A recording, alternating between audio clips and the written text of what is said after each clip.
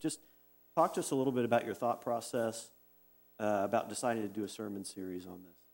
Yeah, providentially, we were in John, and particularly in John 14 to 16, and then especially the weeks as it was happening at Asbury, when it first started. We were in John 16, 1 to 12, particularly 7 to 12, which talks about the Spirit coming into the world to convict the world of sin, righteousness, and judgment, and to guide the apostles into all truth. And so as I'm working through those texts and thinking about the work of the Spirit, then I hear these reports of the Spirit working in a unique way, and obviously then my interest was very piqued of, does this match? Does this match John 16? And then on top of that, I just was inundated with stuff on my social media feeds, just constant reporting from different people that I follow. And so that obviously was another source of information that got my interest going. But then I started having people talk to me, and particularly my son at Cedarville called, and I think I mentioned this in a sermon or two, and he was seeing some things on campus at Cedarville that he wasn't sure what was going on and how to think about it. So he called and just said, hey, what's a biblical view of revival, was essentially what he asked me, which is a great question, and we had a wonderful conversation. But that just got me thinking, certainly if he's asking, others are. Then I just brought it to the elders. I said, hey, are you hearing this, and what do you think? And several of the men said, yeah, we're having similar conversations. And so I just threw out the idea of, hey, let's take a pause from John, I don't know, 4 or 5 weeks, whatever, see what happens. And they were all very much in favor of that. So I think you were part of those conversations. Yes, I was. Right, I just after we had that conversation, I got on the phone and called Lewis and said, so what's going on there? Yeah. So there you go. Yep. Okay, next thing, after I get done teaching something, I'm like, it seems counterintuitive. You've studied a lot, you've taken in a lot more. It seems like you would be more verbose in how you talk about something, and it actually seems to work the opposite. You become clearer and clearer and can be more concise. So just to kind of set the stage for the rest of the discussion, give us a little jumping off point. Could you just put your thoughts, you've been through all this material, you've probably studied. I mean, I just rough calculation, 5 sermons, at least 50 hours. That's a lot of time. Can you condense that down to kind of the essence of what you've said, what you've taught, maybe kind of in a nutshell, maybe like a thesis statement, or just the essence of what you've taught and concluded? Well, I should be a lot smarter for 50 plus hours of studies. That's the first conclusion. But, yeah, that's a great question, and you should get more clear the more you understand something and be able to explain it better. I think the biggest thing for me that was helpful in the study relating to clarity was understanding that revival is not some new work of God's Spirit in a way that is unusual or unexpected, but it's an extra measure of how he's always at work. And that was very helpful to me to see and understand that in Acts, in church history, this is what the Spirit was sent to do. And at times, he does that in a massive way, in an extraordinary way. And it's all under the sovereign providence of the Lord of the church, of Jesus. And it's by his interceding with the Father and the work of the Spirit in mysterious ways we don't understand that he chooses when and how to do that, or when and where to do that. But essentially, what we tried to do in the series, and I hope came across, was just help us understand, when do we need revival in the church, and kind of the point of that question is, do we need revival?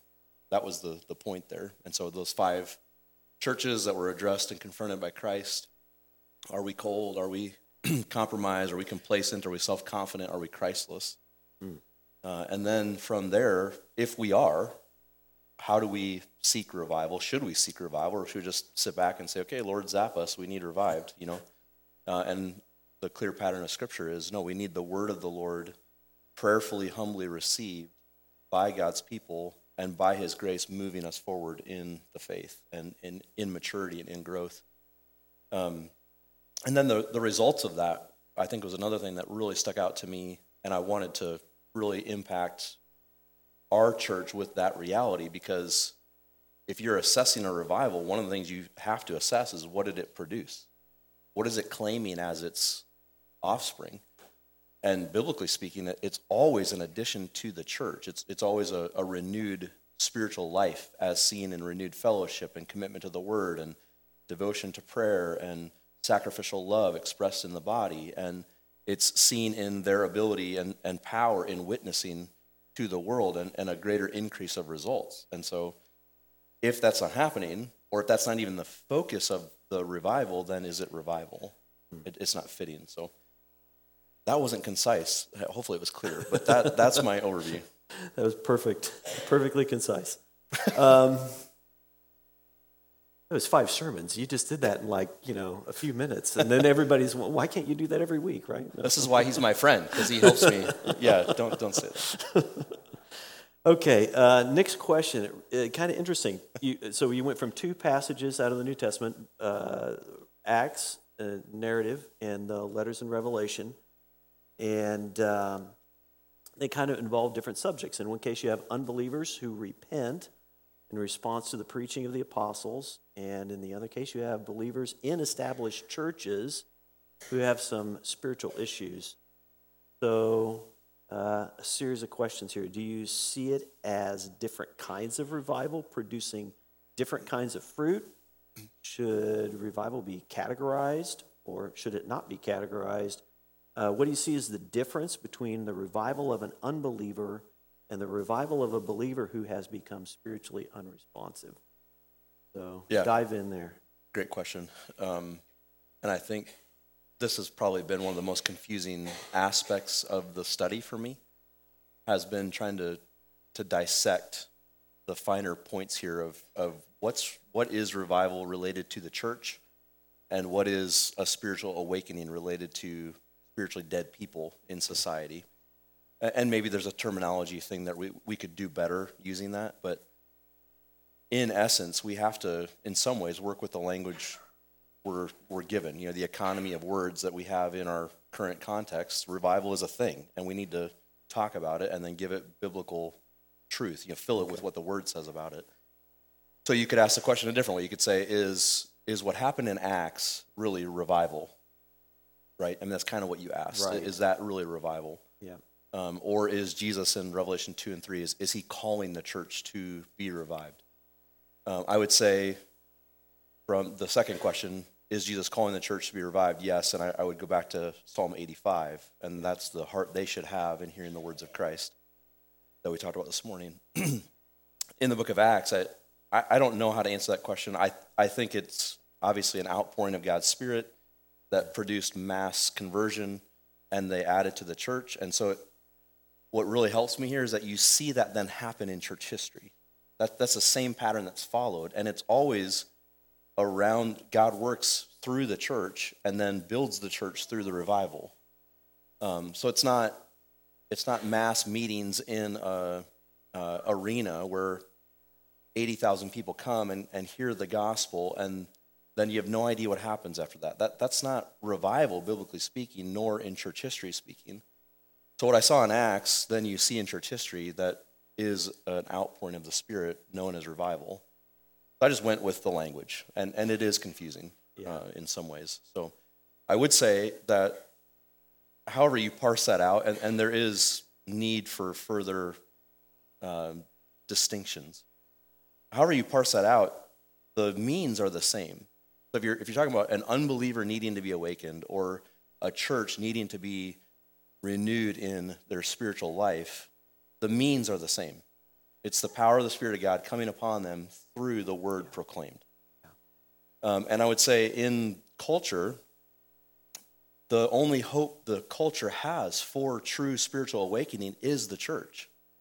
She's been entrusted as the pillar and buttress of the truth. She is the minister of reconciliation, to use Paul's words in 2 Corinthians 5. So their hope is only us. God sent us to be reconciling them through the proclamation of the power of God, which is the gospel of Jesus Christ. So, and then it will produce an addition to the church. So, yeah, there's distinction there, but you can't separate them either. Does that make sense? You have a follow-up? I think that does. I know almost does seem in some ways like you could almost use a second word, because while the church would produce revival within the culture, they sometimes need to be revived themselves. Yeah. And then technically, it's just the word, did you touch on that? Revival, it means there was life there at one point. Right. Well, within the culture, you're looking at Yeah. no life. Dead So people. and that's the Yeah. dilemma. Yeah. In the terminology. Right. Okay. No, that's helpful. Okay. How about this? This is an interesting thought. Could you talk a bit about the correlation between true revival and persecution? Is there a relationship there? If so, what is it? Does one always follow the other? And this person says, I'm thinking of the persecution that broke out in Acts, as well as the authenticity and growth of believers in persecuted countries today. Mm-hmm. I was thinking through that passage in Acts. You start out with revival, the apostles preaching and teaching. That leads to the dispersion from Jerusalem, which then results in revival. I'm thinking particularly of Antioch. Right. Off the top of my head, the Greeks coming to Christ. Right. It's kind of like those things seem to have some relationship. Yeah. How do you put that together? Yeah, for sure. I mean, you kind of answered the question by carrying out the timeline in Acts. And as you see the gospel penetrate into the darkness of the world, there's light shed abroad and wonderful things happen. Like in Ephesus, the idol makers are so upset because they're losing money and about to go out of business. And so they raise up this riot and, great is Diana of the Ephesians, and because they're so mad about it. Well, that's because the gospel had made such impact in their town. And you see that in revivals, true revivals. There is an impact culturally where you hear of in the Second Great Awakening of bars shutting down, and in the Welsh revival of the early 1900s, the police not having anything to do at night because the criminals were off the streets because they had been impacted by the gospel. Wow. So, I mean, there's tremendous positives that come in culture, but anytime God does a work like that, you can guarantee the enemy of our soul and the enemy of our Lord is going to come after the church, and that's what you see in Acts. It took a little while, but then they were all over him in Acts 4 and 5. And then in other places, the Jews in other towns then came against him again. So if you love the world will love you in return, and you will hate God. You will be at enmity with God. And that's a big part of the problem in broader church life. And we struggle with that here, individually and corporately, but in broader American Christianity, we've tried to play nice with the world. We want to have both things. We want to say we love God and love the world. We want to appease the world while still trying to serve and honor the Lord. And that's not going to draw flack from the world. They're going to applaud that, But when revival comes and God grabs your attention and says, you're not fearing me, you're not humbly obeying me, and you start pursuing the truth of God in obedience, and you start speaking truth to the culture in relationships and on a broad scale as a church, they don't like that. That'll get your response. Exactly. They'll come after you. So you're going to have both and. On an interesting side note, in the 7 churches in Asia Minor that Christ addressed, 5 had negative things said to them, 2 did not, Smyrna and Philadelphia, meaning they were doing well spiritually. I mean, that's the obvious assumption, right? That things are going well there. He commends them and tells them to remain, be faithful, carry through. They're both under severe persecution in both of those places. You read the letter, he talks about the severe persecution and opposition they're facing. Yeah. And so there is a connection, and you can trace this in church history too, but there's a connection between opposition from the world and a seriousness of faith in the body. It's a sifting, purifying effect for the church, and that's a good thing. And it produces more persecution. As we get stronger, then more persecution tends to come, which we're seeing in nations like North Korea and China and Laos and other places in Africa, that people are coming after Christians. So the answer is basically yes. Persecution will Yes. produce revival. Revival can produce persecution. yeah, I don't know that I would say it always happens, Right. but for sure it's Good check. Yeah. connection there. How about this thought? Someone's like, somewhat bothered by the conservative camp's response, kind of a little bit arrogant, maybe a little dismissive, maybe a little bit of a negative reaction to the Asbury revival. How should we handle something like this?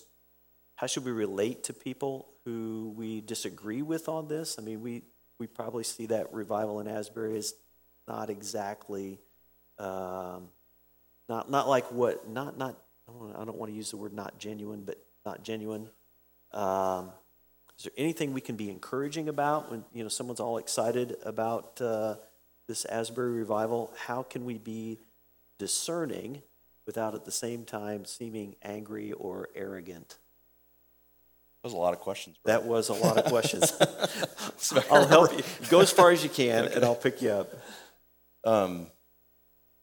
Yeah, I saw some of that vitriol and I would say maybe arrogance in conservative evangelicalism and particularly in the Reformed camp. And I understand it because I don't say it's right, but I understand, like when you are enlightened about something and you understand the truth on something, it becomes hard to be patient with people who are still in process or who are in error. Yeah. And it's easy to get upset about that and prideful, frankly. And really, it should be the opposite. Truth should humble us. The fact that God's graciously taught us something should drive us to worship him and humbly pursue how to use that knowledge for his glory. But it's easy when you discern something to be an error to become angry and unhelpful. That's why, that's what Paul says to Timothy. That's why he says this to Timothy. He's calling him to uphold the truth in 2 letters. And in his second letter, he's basically telling him in both letters to fight the good fight of the faith and lays himself out as an example and gives him all the tools to do it. Here's the order of the church, what it's supposed to look like in his first letter. Here's how you're supposed to operate in the church. And hey, by the way, in the last days, there's going to be a whole bunch of really bad things. People are going to fall away. They're going to look for teachers that scratch their itching ears, that whole thing. Yeah. And then he says this to him in the middle of his second letter, and the Lord's servant must not be quarrelsome, but kind to everyone, able to teach, patiently enduring evil, correcting his opponents with gentleness. God may perhaps grant them repentance leading to a knowledge of the truth, and they may come to their senses and escape from the snare of the devil after being captured by him to do his will. That is the paradigm, biblically speaking, of how we're to respond to error. Social media has given us an instant outlet for our hot takes, which are usually not helpful, frankly. Being quick to speak is usually not a good thing. And social media gives you a way to be quick to speak about something and voice your opinion. And I follow pastors on Twitter that they seem to have an opinion on everything. I'm like, what do you do with your life? And why do I follow you? I don't know, but I do anyway. But most of that is not helpful. You need time to be slow to speak, slow to anger, and quick to hear. I think we tend to think, and this is why James has to tell us this in James 1, to not think that the anger of man can produce the righteousness of God. And we tend to think, well, if I just yell at them loud enough, they'll change. Yeah. And that's not what Paul says to Timothy. Be gentle, be kind, be patient, endure, and for the sake of their soul. And I think that's what got lost or tends to get lost in a discernment conversation, is that I'm not just dealing with winning the argument over truth. That needs to happen. We need to stand for truth. Right. But I'm dealing with eternal souls. These people who are in error are ensnared by the devil. And if it ends that way, they're going to be forever with the devil in hell. And that sobers the situation and should make me a lot more patient and kind, but firm. I'll also say it's hard when there should be a level of righteous anger involved here. And so the Spirit of God, in my opinion, biblically informed opinion, I'm not the Lord, right? I don't see this perfectly. But what I saw, what I heard, just sifting that through Scripture, there's a lot of blasphemy of the Spirit of God happening at the Asbury Revival, in my opinion. Wow. A lot of things done in his name, a lot of things attributed to him that he had nothing to do with. If we're walking with the Lord and we love our Lord and we care about his church and we love his truth and we love what his Spirit does in the church, that ought rightly anger us in the sense of we should not want to put up with that for long. We should want that to not be okay or untouched. And that's, kind of the opposite side of this was that there was a lot of people on the other side who basically said, if you question the Asbury revival at all, you're a judgmental jerk. Well, that's not right either. You need to be able to exercise discernment, right, biblically speaking, and honor the Lord in how you confront others. So, yeah. No, I love that. That is 2 Timothy 2. I was going to say, 24 to 26. That is an outstanding cross-reference. And then to James, quick to speak, quick to listen. Yeah, quick to speak. That's you tonight. You be quick to speak. Quick to listen, slow to speak, slow to become angry. Very good. Yeah, I remember, and on that social media thing, I still remember the first email I sent without thinking enough. And I just slowed everything down after that. You just think, oh, those are real words going to a real person. Yeah. There's time to use some care. There's something about the digital platform that tempts you to be thoughtless and quick and reactionary. Yeah. And like you, I've had to learn the hard way to sit on an email. And so generally, if I write an email that is hard, I don't send it. I write it and I leave it as a draft. And then I'll come back to it the next day or the next week and read it again. I'm like, yeah, that didn't sound good. I'm glad I didn't send it, and reword it as you've cooled down. This also, and I don't know, it has nothing to do with your question, but I have wrestled with how do you engage in social media in a Christ-honoring, helpful way. So I've had people outside of our church family tell me that as a pastor, I should be, prolific on social media because it's a way for influence for Christ and for his church. And I get that. I see possibilities there. But I also just see so much danger for the flesh. And I frankly am just not strong enough in my flesh to resist the self-platforming and self-exaltation, becoming the guru on social media of the latest, hottest take. And then all the pitfalls of, well, what if your initial take is wrong? Like, what if more information comes out later and you're just dead wrong on something? How do you work that back on Twitter? It doesn't work that way. So I just have struggled to know how to engage social media. So when you figure that out, let me know. I'll let you know. Here's how do I say this? I don't engage much in social media at all. Somehow it just does not capture me. I know other people it does. I'm thinking the Apostle Paul, that guy was so connected. You get to Romans 16, and he mentions 30 plus people. First century Facebook right there. Yeah, he's never been to Rome, never been to this church, and yet seems like he would know a good chunk of people there. Thinking that guy would be so connected. I want to know, how would he deal with the accessibility that Facebook, Twitter, those kinds of things would give you? How would he handle that? I wouldn't wait for my answer on how to solve that. No. Now that we're on the topic, and shouldn't be, but that's all right. And what's hard about this too is that it's just not real life. And there's elements of it that are real life and can be helpful. And I've been very encouraged by several things that I've seen on Facebook and Twitter. Those are frankly the exception usually. And we should just really be busy about real life stuff. And that should be pushed to the margins of our life and really, frankly, not have much influence on us. So, I don't know. There's ways to use it well. I don't always know what they are. Anyways, I've derailed us. I'm sorry. No, you're good.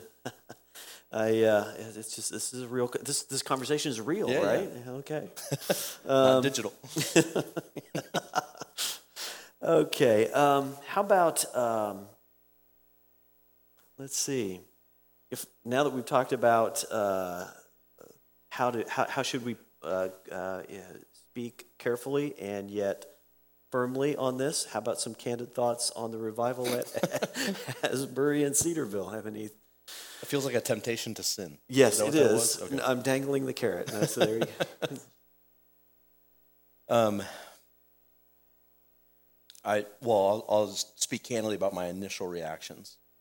Initially, what I saw and heard, and the reports coming out of Asbury, my initial response was, I hope a godly skepticism rooted in what I know they teach at that place. I know the theology of Asbury enough to know that they've primed the pump for decisionism, for emotionally driven connections to God that aren't biblical. I know they have things going on their campus that don't honor the Lord, particularly with the LGBTQ situation. And they've taken positions as an institution that don't honor the Lord. So I'm thinking in my mind, I'm like, immediately, if this is God's Spirit, he's going to press on that. This is a key way they need to repent. I haven't heard of them repenting of any of that. So I initially had, I hope, some discerning skepticism, and I fought the skeptical heart. And I had to work through that. And I actually had followed I listened to some podcasts that were really helpful in how they approached it of, listen, we hope there is something really happening here from the Lord, but here's things we're seeing that are concerning. That was helpful for me. That was a good corrective to, you know what? Pastor Bob's dad got saved at a Pentecostal healing service. Remember that story? Yes. So, I mean, God can use, and frankly has to use faulty means, faulty men who do faulty things at times to propagate the gospel. So I do hope and I do pray that there is some actual good of the Spirit of God that happened even in what I think to be a flawed approach to revival, a flawed even result of revival. And I think time and truth, as I've said before, time and truth go hand in hand. And so you see the outcome of that stuff. And if it's really true revival, it's going to prove itself by what it puts out. I do think that social media and the media attention created something that couldn't be put down. So Ian Murray in his book on revival talks about not giving too much attention to wildfires, but looking for true fires of revival. And I think a lot of attention, particularly in the media and in Big Eva, went to a wildfire. And it maybe got out of control, I don't know. But then once you give it attention, kind of the story becomes then, well, how long is this going to go? If you're a student at Asbury and you're watching that on Fox News, you're like, well, we're going to keep this thing going all the time we can so we can keep Fox News trucks on campus, right? Yeah. That's giving us good publicity. So that's a problematic dynamic. As it went to Cedarville, the reason Zach called me was because he was hearing things from leadership that sounded to him like trying to manipulate the situation to bring revival to Cedarville. And I think that it was a good caution from him. I don't think that was, as I listened then, I went back and listened to what I could, and I don't think that was in the heart of the people that were talking at Cedarville. I think they just really wanted and longed for God to do a work in their student body. I think there is some revivalism tendencies, the Finneyism that we talked about in Sermon 3, that kind of still show themselves at Cedarville. There's some of that there, which is prominent in a lot of churches, but I think there's problematic realities there. But the takeaway, at least for Zach, has been that there's a heightened sense of spiritual desire on Cedarville's campus. And he's like, everybody is just a little more concerned about honoring the Lord with their lives and talking about spiritual things. So he's like, that's a good thing. Like, absolutely. Whatever the other stuff, that's great. So, and they send out teams to, I don't know if you knew this from Lewis. That's what I heard about. Yeah, they sent out teams to go do evangelism on, Ohio State's campus and Michigan State, I think, after they had that shooting. They sent a team up there, and that's tremendous. That's obviously God's Spirit pressing on God's people to be ambassadors. That's wonderful. Yeah, absolutely. I think this question came probably before today's sermon, so this might be a little bit of a reprise in terms of answer. And it's only 3 questions. So Thanks. Here you go. Should we pray for revival? How should we pray for revival? And what are we praying for when we pray for revival? Absolutely, we should pray for God to do a work like this. Personally, we should pray in those areas where we know our hearts have become calloused or cold or complacent. I think you have a question with this later, so I don't mean to steal the thunder from that question, but for me personally, like where the Lord gripped me this week in relationship to that question of how to pray was my own prayer life had become cold and clinical. And this series, and particularly Psalm 85, gripped me with the mercy of God, just remembering the kindness of God to forgive my sins. And that I want to pray to a God like that. So if I'm cold in my desire to seek the Lord in prayer, that's not his fault. He's always worthy of seeking. There's something wrong with me. Right.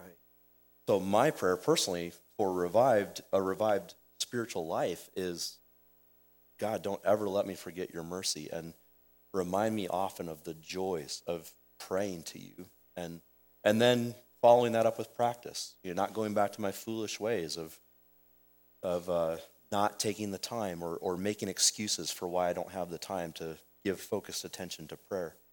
So that's just an ongoing work, and the prayer there for me is that I keep pursuing that.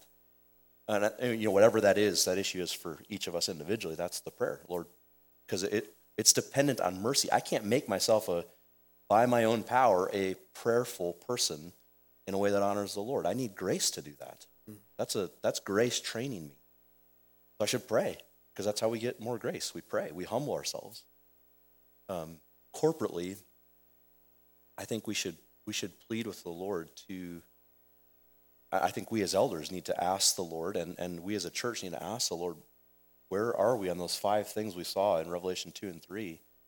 Are we cold, complacent, self-confident, compromised, on down the list? And where we are, make those matters of prayer as well. But then I also think it's right to pray and ask the Lord to use us. And I probably sound like a broken record, but every time I pray congregationally, I pray some form of make us to be a light in a dark world and use us to win the lost.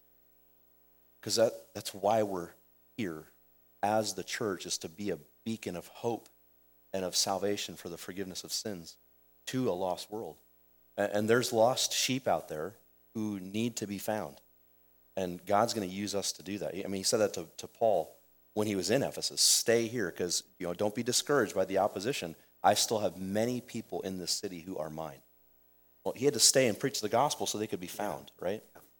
That's our role. And so we should pray that God helps us be faithful and be fervent and have open doors and be courageous and be clear with the gospel. Colossians 4, 1-3, I think, or 3-4. Paul he tells us how to pray for him in witnessing. And essentially it's courage and clarity, that I would know what to say and that I would be courageous to say it. Well, we should pray for one another that way, and then wait and beg of God to bring the results of many coming to faith.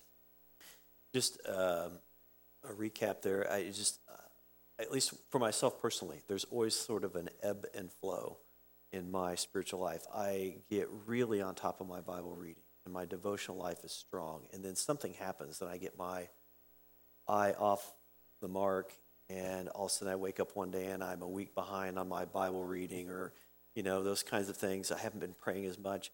And I'm like, I was listening to the sermon this morning and thinking, if I followed that, recipe, not a preferred word by you, I know, could I avoid that ebb and flow? Could you speak to that a little bit? Or is that just life, and that's how we're going to be? We're not automatons. We're not machines. Yeah, I think that's part of how it's going to be. This is why it's the call of Hebrews to persevere in the life of faith. And the answer is always to look to Jesus and consider him. And to not, the reason that you're told in Hebrews 4 to not let your heart grow cold and stop listening to the word is because we are prone to let our hearts grow cold and stop listening to the word. So have sensitive ears to the word. I think there's some key ways in which you can stop the dramatic ups and downs. And I think early on in your growth as a Christian, those are more pronounced. As you get further along in your maturity, those are less less drastic and less problematic, but they're still there. And I think what helps there is just the patterns you establish, the rhythms of the habits of grace. God's grace flows to us in prescribed ways. God doesn't just zap us with grace and say, well, here, I'm going to make you more mature. He gives us ways to pursue maturity, and it's all of him. It's him powerfully working in us, but it's us also working out our salvation with fear and trembling. And he gives us ways to do that. So if we're pursuing those ways, though our spiritual life and our spiritual man ebb and flow a little bit, just like your physical man, sometimes you're a little more sick than others. But if you take care of things and you eat the right thing and get the exercise, and generally you have decent health. So that's, I think, a similar thing with your spiritual man. Excellent. Okay, how about this? You referenced 6 pages of notes this morning on guarding the truth in the New Testament. I was like, yeah, let's hear about that. So this morning, not going to happen. Now's the time. So give us a little insight. What are these 6 pages of notes on guarding the truth in the New Testament? Any specific observation there that particularly impressed you?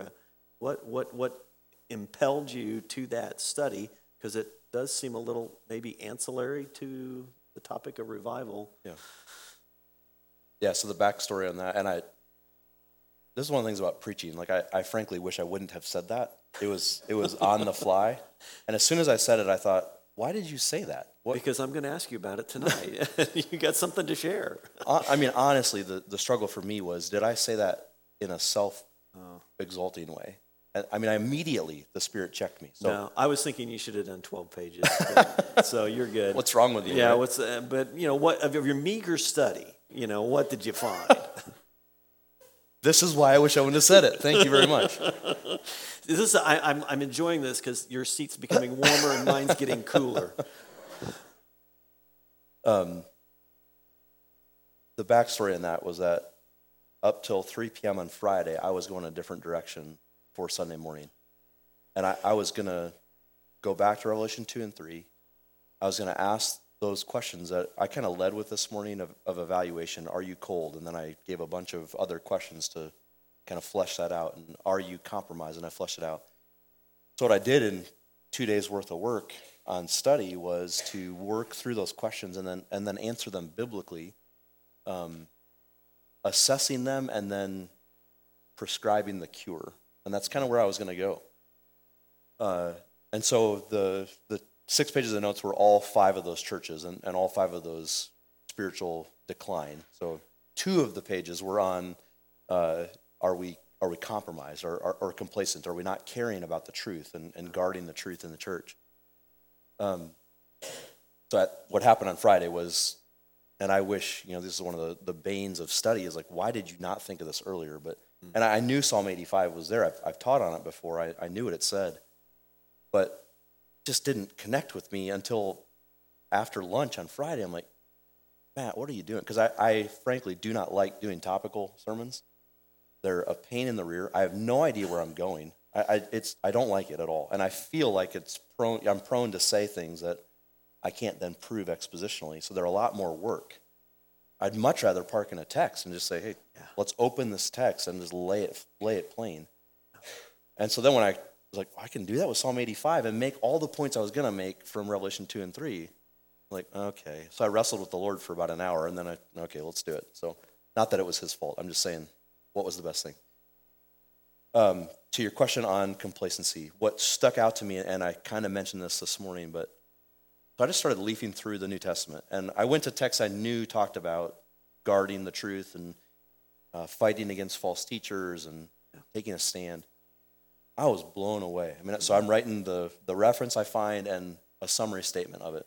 Just writing, and I'm just 2 pages later. It's just a mass of verses relating to this topic. And what stuck out to me was that the New Testament's expectation, so God's expectation for the church, is that the church will be zealous to guard the truth. Not just the elders. The elders, obviously, but the church family has to be zealous to guard the truth. They cannot be complacent. And you saw that in Jesus' words to the church in Thyatira. You're complacent. You're letting this happen. So that was what was overwhelming to me about that. And then the clarity of those calls to how you deal with it. They're very severe. So, there's gentleness, kindness, and love, but there's a point in which severity must come to uphold the truth.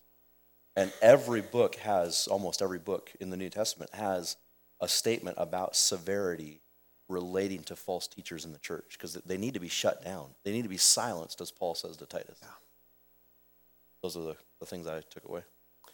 Well, we're winding down, so here you go. Did you end up where you started?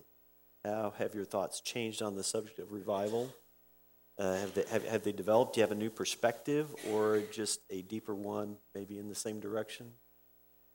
Yeah, I don't think I've changed tracks. I think the train went further down the same tracks. I had done quite a bit of study on revival. I went to a seminary where it started in the midst of the Billy Graham crusade fiasco relating to fundamentalism. So I heard a lot about that situation in my classroom days. And there was a lot related to that then connected to revivalism and Finney. And so I knew a lot of that already. In recent years, I've come across some authors that have really helped me understand, related to church history and Acts, how this has played itself out, and particularly the greater work of the same work. So the greater measure of the same work of the Spirit is revival. That's been clarified for me as I've gotten further along. So yeah, I think it's the same track, just further down. Okay. All right. How would you like this to impact the church? Simple question. How would you like this church to be different, having gone through this series, thought about it, heard the messages? Yeah, I think you've preached before, so you'll resonate with this, and they get to listen in and maybe resonate a little bit. But I think one of the hardest aspects of public proclamation of the word is what happened. What was the result of that investment in God's people with God's truth? And long ago, I had to wrestle with, almost every time you proclaim the word, there's not going to be a visible, immediate, obvious extension of growth and of grace. But like with our food, when we eat consistently and eat well, our physical man grows and matures and is healthy. And I've been here long enough to see God mercifully use his word to grow our church in a healthy way. And that's been encouraging. And that's frankly what a lot of the Christian life is, right? It's not these, just plug along and then all of a sudden you'll get these spiritual highs that'll take you to this higher plane, and then that's really Christianity. So try to stay there, but you'll probably come back down at some point and then look for another experience to take you back up. No, it's, biblically speaking, it's a steady slog in the same direction upward of maturity. And so it's been an encouragement to me to know that God has more patience than me and works in ways far beyond than what I see or could comprehend through the preaching of the word as it's faithfully and hopefully clearly given out to God's people. So it's a hard question to answer because, I hope that God, through an understanding of revival, helps us guard our hearts from false revival or from linking his work to some kind of decisionism or emotionalism. I hope he keeps us from that. I also pray and have prayed that God would do his work to make us examine ourselves. And that's a biblical thought. There's good checkpoints in the Christian life. The Lord's table is a good checkpoint. 1 Corinthians 11 makes that really clear. Examine yourselves before you come to the table, so you don't drink damnation into your soul. So there's built-in checks for you because God knows you're prone to wander. And I hope this sermon series was a checkpoint for us, to evaluate and examine, and where wrong to do business with the Lord. So I think I had other thoughts, but those are the ones that come to mind. I gotta. You can dive back in, but you kind of reference. There's a book titled "Along Obedience in the Same Direction." Yeah. Description of the Christian life. Yeah. Much better than as you would. It's not a. We tend to want to look for the dramatic lightning bolt moments. Yeah. But what we need to do is get up every day and be faithful. And for me, I'll just say what impacted me. Today's message was probably the most moving for me, just to see what I must do to make sure I do not fall into those complacent ways. Psalm 85 was really, really encouraging. So, yeah, and that's a long obedience in the same direction type answer back. It's like, no, I'm not walking on a different plane now. I'm going to think a little bit differently going forward. I need to press into keeping myself revived, not just assume it's all going to be okay. Yeah. And that's the methods for doing that. Go ahead. No, sorry. And that's okay. That's biblically expected. So we ought not feel bad when we don't have the hot experience of what we see on the news media of happening in some other place. And I think there's so much made of that. It becomes a darling experience. It becomes the desired and craved for spiritual high that everybody wants. And I think I want our church to know it's actually biblical to be normal and steady and faithful. And that's actually what the Lord rewards, is consistent faithfulness for over a lifetime, whatever length that is, as he grows us. And there will be spurts of growth, just like in the human body, but there's steady growth. That's what's to be expected. And that's harder than the other model, which doesn't actually produce spiritual growth, but the other model is easier. Just try to drum up good feelings, and then you feel like you've arrived or you're freed from oppression or whatever. This is harder, but it's way more rewarding, I think. Just a couple more quick questions. If someone wanted to read further, have you got reading material in mind or something that they could follow up with? I did a little search. You'll be intrigued. I found how to promote and conduct a successful revival. Is that probably not that one? Oh, okay. So help us out a little. I haven't read it, but guessing by the title, probably not. The most helpful book. So if you want to do, kind of a in-depth read, and it's not a long book. You'll have to think when you read it. Is Ian Murray's book, and the title is Pentecost/Today ? So Pentecost Today ? And he's answering the question is, does God do what he did in Acts 2 today and throughout church history? And he answers all of the aberrations, the errors of Finney. And it's tremendous. It's so helpful. I've read it twice, and it's so good. So that would be a book to pick up. You can't buy it from Amazon. They're all sold out. I don't know if it's out of print. I don't know what's going on, but you can borrow my copy if you want, or look for it on Abe Books or Thrift Books or whatever.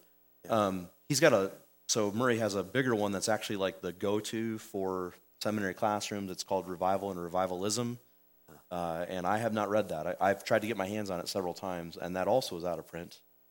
So I will read that at some point. But that's a thicker, it's a 400-page book that gives the history of revivalism and revival throughout church history. Okay. Frankly, anything you can read by Murray is going to be very helpful to you in this conversation. Also, I was helped by Martin Lloyd-Jones's sermon series on revival. I didn't listen to it all again. I've listened to it all in the past, but as we were going through this sermon series, I caught bits and pieces, and particularly the first couple sermons. So you can just go on to, I think it's the Lloyd-Jones Trust. I can get you you can probably just search it. Search for Martin Lloyd-Jones sermons, and you'll come across mljtrust.com is what it is, or .org. Anyways, and search for revival, and there's a 23-part series on revival that's really helpful. And then if you don't want to do all that work, which I understand, there is a couple of blog articles on g3ministries.org, the g3min.org. that just type in Asbury, and a couple of articles will pop up that were very helpful, very biblical, very balanced, and very, very encouraging and direct, but very good. So those were very helpful to me. Also, if you want more information on the Asbury stuff, and I haven't kept up with it in the last week or so, but a couple of conversations on podcasts that were helpful. Elisa Childers is a podcaster who kind of addresses current cultural and Christianity stuff, and she came out of prosperity gospel, NAR related things, and is just very discerning, but also very gracious. And so she did a couple of videos on Asbury. She actually went and saw what was going on, and her take was helpful. John Harris, Conversations That Matter, did an interview with two pastors from the Kentucky area who were on campus several times at Asbury. That was probably the most helpful thing I listened to. So if you just look on YouTube or your podcast, where you get podcasts, Conversations That Matter, John Harris, look for the conversation about Asbury. That was very, very helpful. So. Wow, that's quite a list. Yeah. Off the top of your head, not bad. But I should cancel the order for the tents and okay. Yeah. We'll do a circus another time. Last question, and it's just kind of comes from some stuff I've been listening to lately. Just as you teach, as you preach, your study should be feeding you and changing you. And I was just curious, how has this study on revival fed you spiritually, yourself, personally? It has tremendously encouraged me in the preaching of the word that results are not my category. And I knew that. And I have to return to that repeatedly. Yeah. Paul tells us in Philippians 4:8, finally, brothers, whatsoever things are true, think on these things. So he anticipates that you're going to have a battle for truth in your mind. And I constantly have that. And we all do in whatever role we're in. And as you parent, as you husband to your wife, you have to think about what's actually true here, right? So I have to think about that with my preaching ministry. And this focus on revival has just helped me remember and rejoice in that the saving of souls is God's business. Mine is to be a faithful proclaimer and to seek to be a spirit-filled proclaimer. Because preaching apart from the Spirit is boring, dull, and dry, frankly, right? If God's not in the proclamation of his word, right, by the power of his Spirit, it's pointless. There's nothing there. So I have learned to grow in dependence on, and I'm learning what that looks like for the preaching ministry, and just begging God to use me however he sees fit, to keep me humbly dependent on him, to help me be faithful no matter what comes, success or opposition. So that's been helpful. This series has helped me in that way. This week, studying, I mentioned it this morning, I think, but studying Psalm 119 and that section where verses 59 and 60 are, so 57 to 64 is a stanza, but the psalmist gives attention to his ways. He says, when I think on my ways, I turn my feet to your testimonies. And then he follows that up by saying, I hasten and do not delay to keep your commandments. So he gives thought to his way, and he thinks of them in line with God's testimony, and he measures them up. And where he sees they're not right, he makes haste to obey. And that wrecked me. Because I just, am I eager to obey where I know there are things that need attention? Wow. And that was so helpful for me. And that in that way, God revived my heart. He renewed my zeal to obey in some areas. And there's many more, and now the hard work of actually doing it, right? But to have that heart attitude was really, really helpful for me. Boy, that's outstanding. Yeah, it's been helpful. I felt the knife right there.